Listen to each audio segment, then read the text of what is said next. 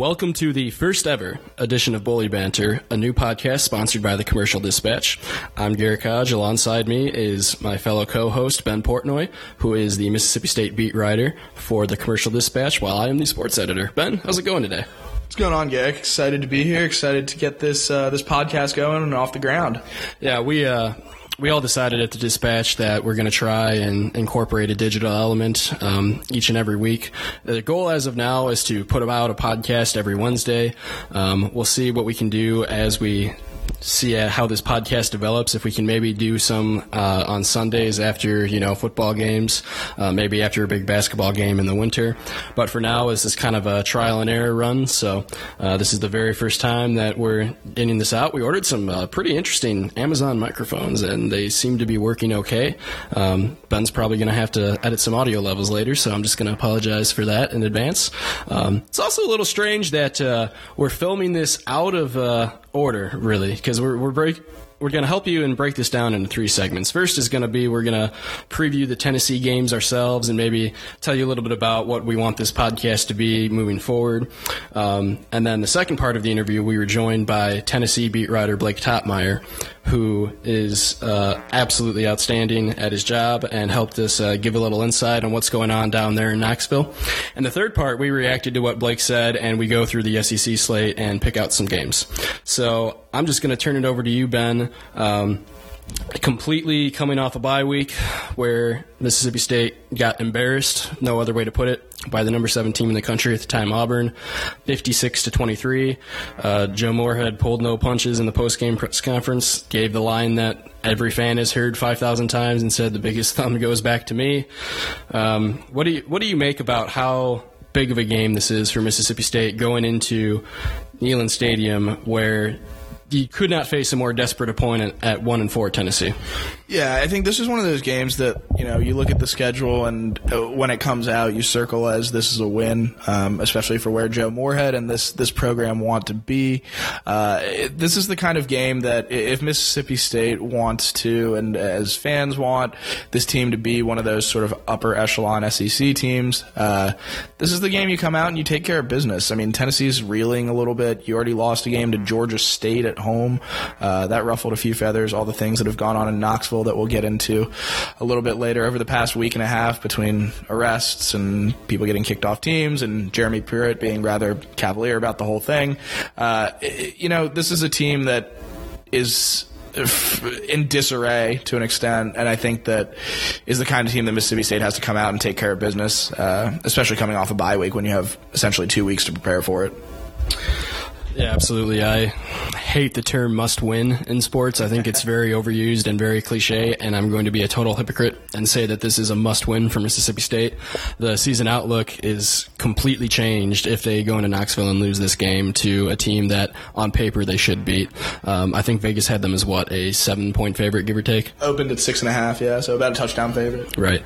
Obviously we don't know what's going to happen at quarterback for Mississippi State. We will know what happens at quarterback for Tennessee as you get later on in the show when we interview Blake. I won't spoil that right away. But Garrett Shrader, Tommy Stevens, who's it going to be, Ben? I think this is a tough one because, and Joe actually mentioned it, Tommy Stevens played really well the first couple of games. I know it's against Southern Miss. I know it's against Louisiana, but, his completion percentage was hovering around 70%, 5 touchdowns on the year. He was playing really well, but what you've seen with Garrett Shrader, I think that, with how good he's been and the fact that you've basically already thrown in the towel on trying to redshirt him, I think it's not crazy to think that Moorhead comes out and starts Garrett right away and just says, this kid's going to have to start next year, get on with the future a little bit. It's a tough situation for Tommy Stevens, a guy who came in, had the starting job, has dealt with injuries. It's hard to get a read on these things, and Joe has been kept the cards pretty close to his chest. So I think that, if you're looking at the future, I think you go with Garrett Shrader. If you're looking at the immediate, I'm not sure there's that big of a difference between Shrader and Tommy Stevens at this point. I don't think there is. I think Garrett offers you a little bit more mobility. Obviously, Tommy's dealing with a lower body injury and was seen with a cast on a boot on his foot. at the end of the Auburn game, so that's going to limit some mobility there. I'm not sure. I think Garrett might. I think the arms are pretty similar, so I think really it's kind of cliche, but you go with the person you think gives you the best chance to win, and whether that's a grad senior or a freshman, that's why they pay Joe Moorhead the big bucks, and we don't make those decisions. I think what they really need to do, and this is really irrelevant in terms of who starts at quarterback, but I think they need to get back to feeding Kylan Hill the ball at will. Obviously, when you get down 21-0, as Joe Moorhead put it before the band even gets in their seats, you kind of get away from the run game a little bit. That, and even when you did utilize the run game, that Auburn defensive front didn't exactly allow you much running room. So I think that Kylan Hill is by far the best offensive player that Mississippi State has. I think that they need to utilize him early and often. I think that some swing passes out of the backfield, maybe putting him in motion and confusing defenses that way would be good. They did a little bit of that in the Auburn game when they couldn't utilize him exactly in the ground game because they were already so far behind and they had to, save whatever time they could in their effort to come back. But I don't know. I think it would be interesting to kind of figure out different ways to unleash Kylan Hill more than he already has and get him back to that 100-yard ground game where he carries the ball 20 times. Yeah, I think the thing, and it's kind of the old coach speak, but you want to get the ball in your playmakers' hands, and I think you saw Mississippi State be a little bit more creative with that with Kylan last week. You saw him, I think he took a swing pass about 15 yards at one point, and we all kind of looked at each other in the press box like, hey, this is something that people have talked about for months, and we're just now seeing it. I think Kylan's the kind of guy that, like you said, they had to get a little more creative with it because they weren't getting things going between the tackles. You get him outside, you get him to the corner, he's got enough speed to beat pretty much anyone around that corner. Like you said, I think that this is the kind of week where you will probably see a heavier dose of Kylan Hill just because Mississippi State should be able to run against Tennessee. I'd expect him somewhere between 20 to 25 or 27 carries. I think he probably gets a heavier workload. If Schrader is the quarterback, I think you definitely will see a heavy load just because you've got a freshman who doesn't have the whole playbook in his head. So with that said, I think, like you said, I think this is a week where Kylan Hill sort of gets things going back to the way they were. I feel fairly confident saying I think he goes over 100 yards this week. On the defensive side, I think they need to just prove that they can stop a nosebleed first. First play of the game just completely set the tone in a disastrous way on Auburn's first offensive drive. Running back takes it 30 yards to the house and then runs over poor Jack, the live mascot, that caused an uproar with PETA. That's another whole story that we won't get into. That was a very interesting development as that played out. But getting back to the subject at hand, I just think this defense needs to show that they can stop the run. Tennessee's got a good attack with Ty Chandler and Eric Gray. It's not the... How do I say this? It's not the best SEC duo I've ever seen, but it's still a very competent and very capable one. I think that Chauncey Rivers needs to have a big game. It may be one of those games that you may have someone that has been through a suspension being activated for it, but it also could not be. Moorhead kind of got into that this whole week. If you want to get into how he's kind of had to prepare the list of suspensions with, who's playing and who's not. Yeah, it's become kind of a week-to-week thing, and that's just how it's going to go the rest of the season. With that said, it gives, it's a competitive advantage, I guess, not to tip your hand, obviously, and all that. So hard to say exactly who's going to play and who's not going to. But with that, I think that, like you said, this is a decent Tennessee run game. I'm not going to say it's the best in the SEC by any stretch of the imagination, but they've got 3 running backs who can go. Because of that, this is going to be, like you said a little bit, this is going to be a week for the defensive line, and I feel like this has become a storyline every week this season, but a week for the defensive line to really step up and actually, and show a little bit more. Chauncey Rivers has been kind of quiet this year, even though he was kind of primed for a breakout year. I think Chauncey's still probably one of the most talented guys on this defense, but hasn't necessarily gotten as much push from the interior, which doesn't help hit things at all. On the outside, Marquise Spencer has been virtually silent all year. On the interior, you've got Jaden Crumity and Fabian Lovett, who are redshirt freshmen. I mean, something that Chris Marv, linebackers coach, told me a few weeks back that I think resonates here is that, the SEC is a junior and senior league. It's a league that, it takes time to develop and get your body right and things like that. Now, that said, Fabian Lovett and Jaden Crumity are both enormous human beings, but I think this is it's a league where you need some of that experience, some of that, these guys are kind of green to an extent. And I think because of that, Mississippi State's not getting as much in the pass rush and on the interior. But because of that, the defense has been nowhere near where it was last year, and I think we could all safely say we expected a drop off, but it's been pretty steep this year, and they have not really inspired much confidence, to say the least, I would say. Before we get into the interview with Blake, just wanted to touch a little bit about Mississippi State basketball. There was basketball availability last week for the first time. They're getting going. They've already started practice, both the men and the women. Ben happened to be in beautiful Bloomington, Indiana. I was. Back at my alma mater, visiting. While this was going on. So quick recap. On the women's side, Jordan Danbury, we got to hear from her for the first time on how excited she is to be back. Vic Schaefer said that they had a bunch of cowbells ready to go when he called her up to his office and let her know that she's returning. She's the elder stateswoman of a program that doesn't have a single senior on it. So that's just a huge boost for her. And they're very excited about their prospects for this year and how things are going to turn out.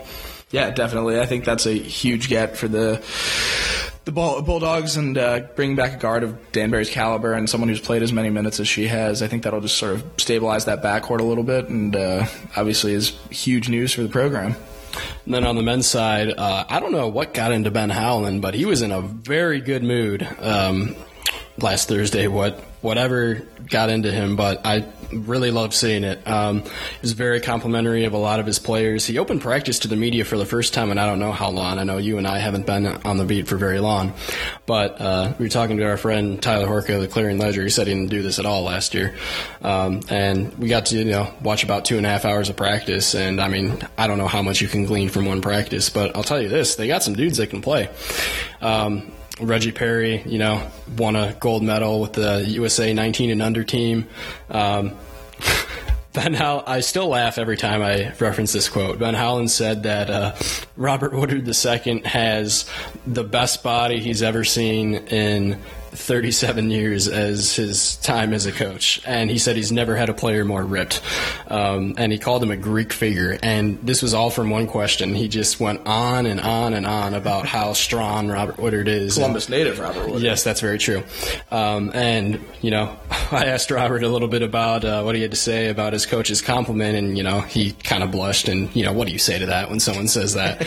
But he was very, I just got to thank my dad for the good genes, and it's true because they're both pretty strong gentlemen. But no, it's going to be a pretty exciting time for November to get here, and we get a better look at both of these teams because I don't know how much you can glean from one practice.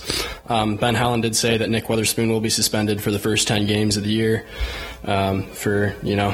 He already missed the final 10 games of last season, so that will put him on track to start December 22nd against New Mexico State, and for all the fans that want to make a trip to Jackson 3 days before Christmas. And in the meantime, Tyson Carter is going to take Nick Weatherspoon's spot, and he will be backed up by Iverson, a freshman that they're pretty high on. And it's going to be an interesting season for Bulldog basketball. We'll get a little bit more into it as we have more information, but just wanted to give you the highlights from both media sessions because we had it for a while. And next week will be SEC Media Days for both hoops, so we'll both be there for the men and the women, and we'll have hopefully things to report from that. Yep. So with that said, we'll jump over to Blake here, and we'll get back on the football front. All right, we are now joined by Blake Topmeyer, the Tennessee football beat writer for the Knoxville News Sentinel and USA Today Network. He is in his third season covering the Vols. Blake, how are you doing today? I'm doing well, guys. Thanks for having me on. Yeah, absolutely. So, it's no secret right now. Tennessee is trying to find its way, slogging along the SEC grind. In your opinion, do you think there's any team more desperate in the SEC for a win than Tennessee right now? Boy, mean, maybe Vanderbilt. I think you could look at probably both of those programs right now and say they're both pretty desperate. But, I think in Tennessee's case, like, they felt like they played pretty well for close to a full half against Georgia.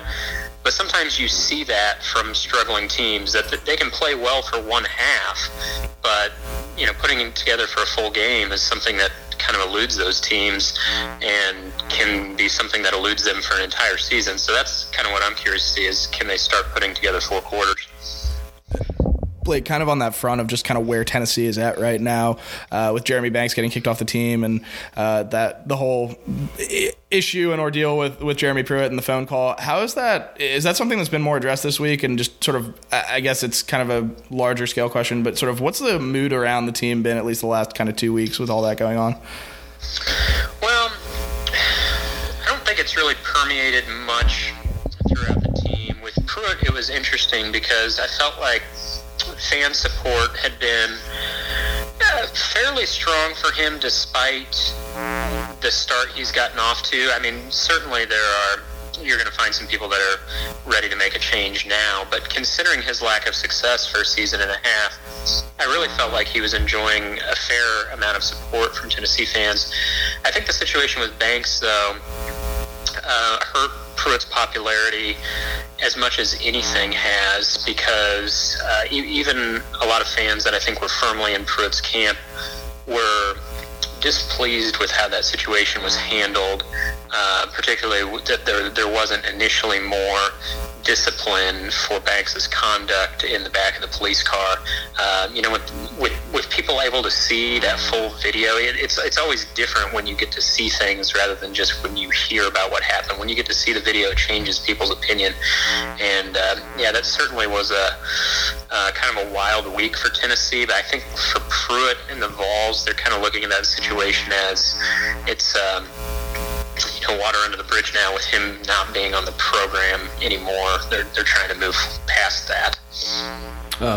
When you look at, the Banks situation and the on-field lack of success, can you just tell that Pruitt is just kind of getting drained week after week as you see him every, Monday or Tuesday morning? I don't know how the media relations does it over there, but just, in his press conferences, can you tell that this is kind of wearing on him?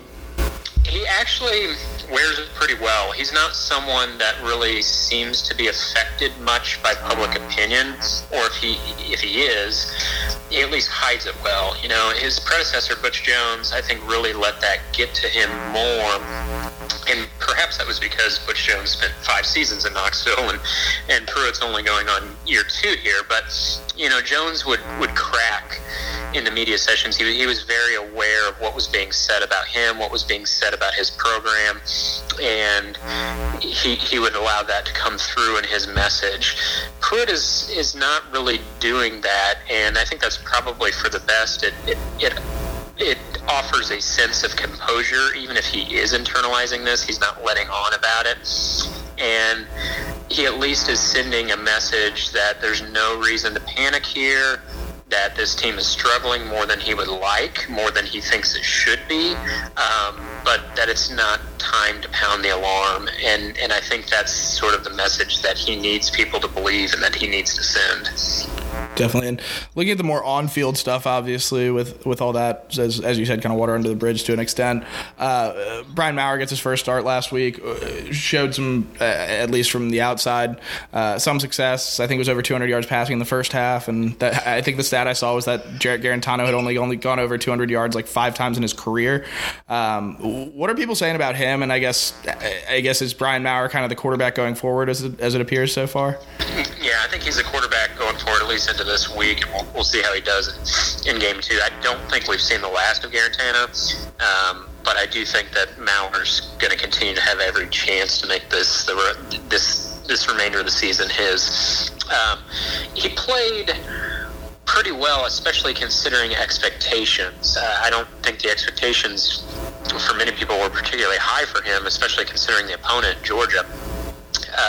And I thought Jim Chaney, offensive coordinator, had a really good game plan for Maurer, and I think he executed it pretty well. He was very quick and decisive in his reads, and it was like if his first two reads weren't there, he pretty much just threw it away. And I think for a young quarterback, particularly working behind an offensive line that's been shaky in pass protection, that's probably a pretty smart approach.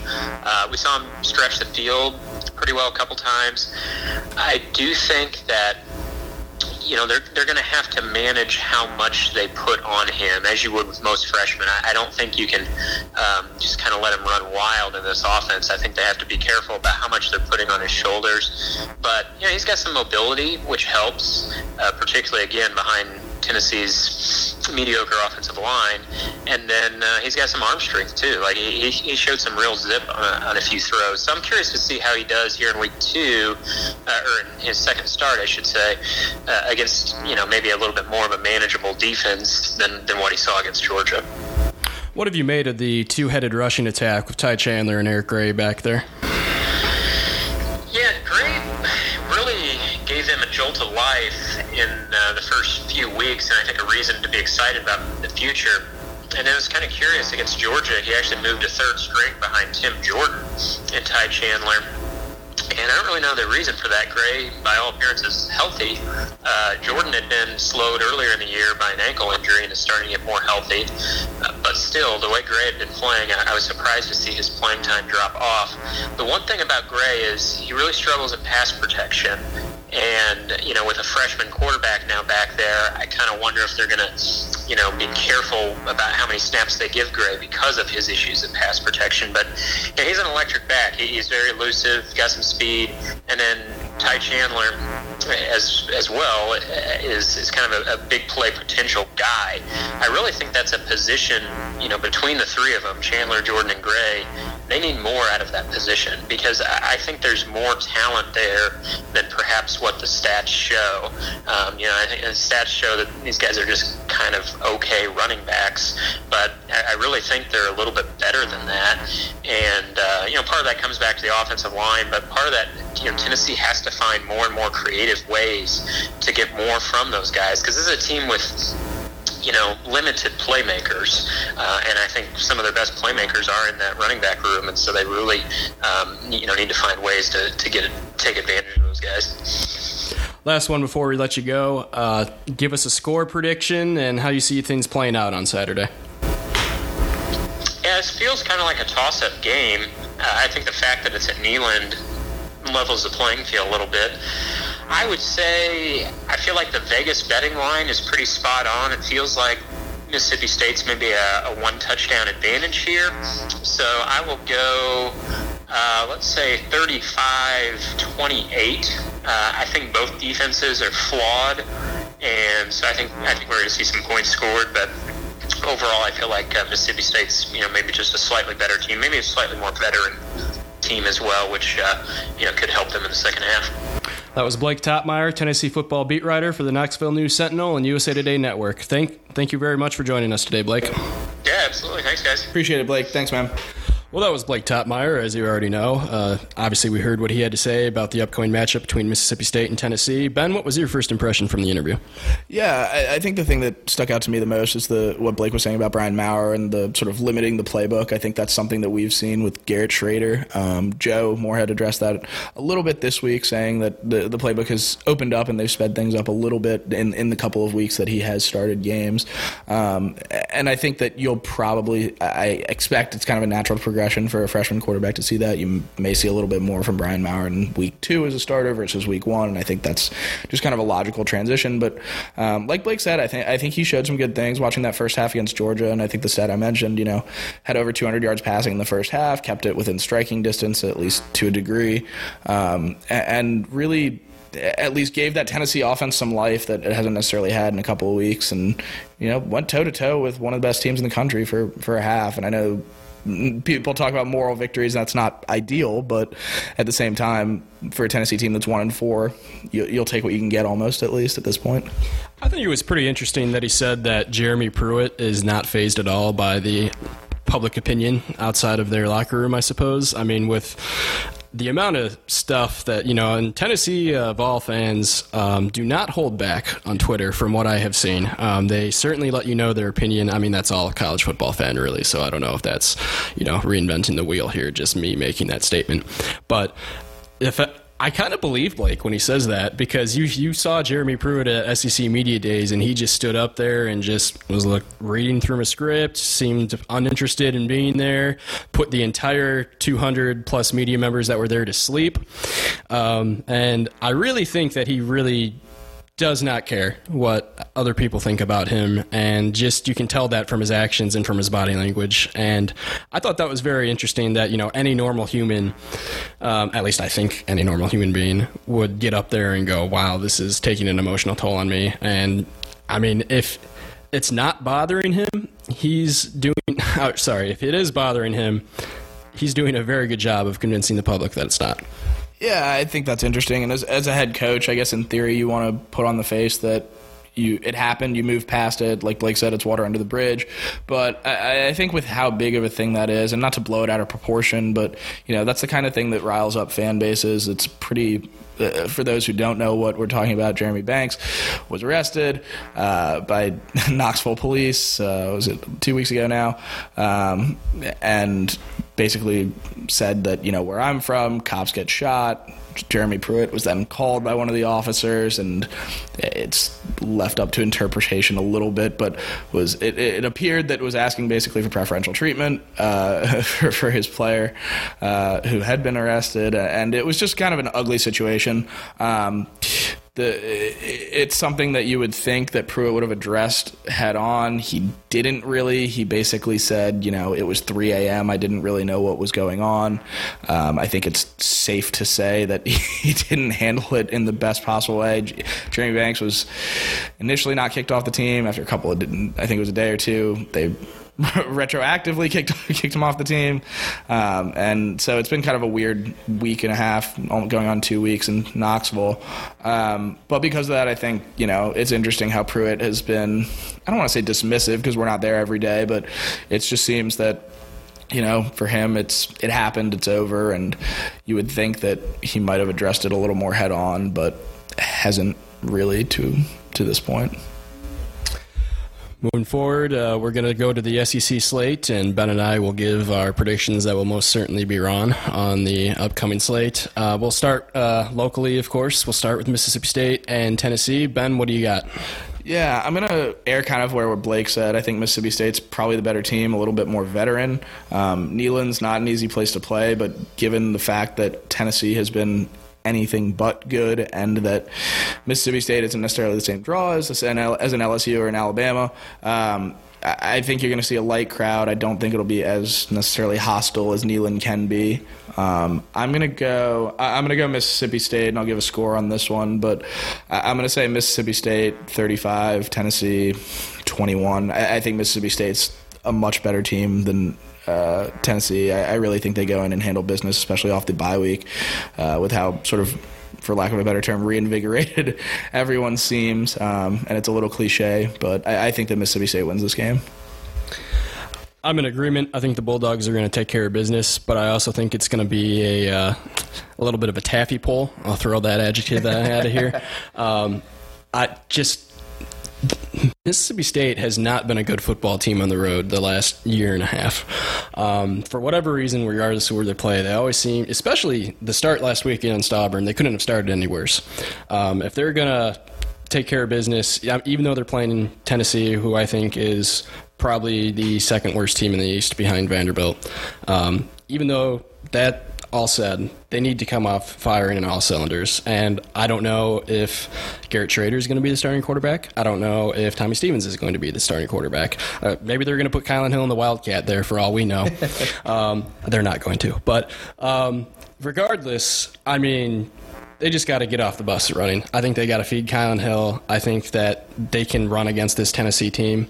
I think they can throw against this Tennessee team. If they can't, oh man, it's going to be a long day. A score prediction, I'll go Mississippi State 31, Tennessee 27. I don't think the defense is going to perform as well as fans would like to see them do it, but I think they're going to get it just done narrowly. If they lose this game, the season outlook is going to look a lot different than if they can pull off a win and then be in the driver's seat for a bowl game, with games like Abilene Christian coming up, Arkansas, and Ole Miss, even though that's a rivalry game. Yeah, I think this is a game that, Mississippi State talked about. I think we all kind of assumed that Mississippi State's kind of floor this year was somewhere around 7 games, and the ceiling was probably around 9. And if you lose this game, you're staring 6-6 right in the face.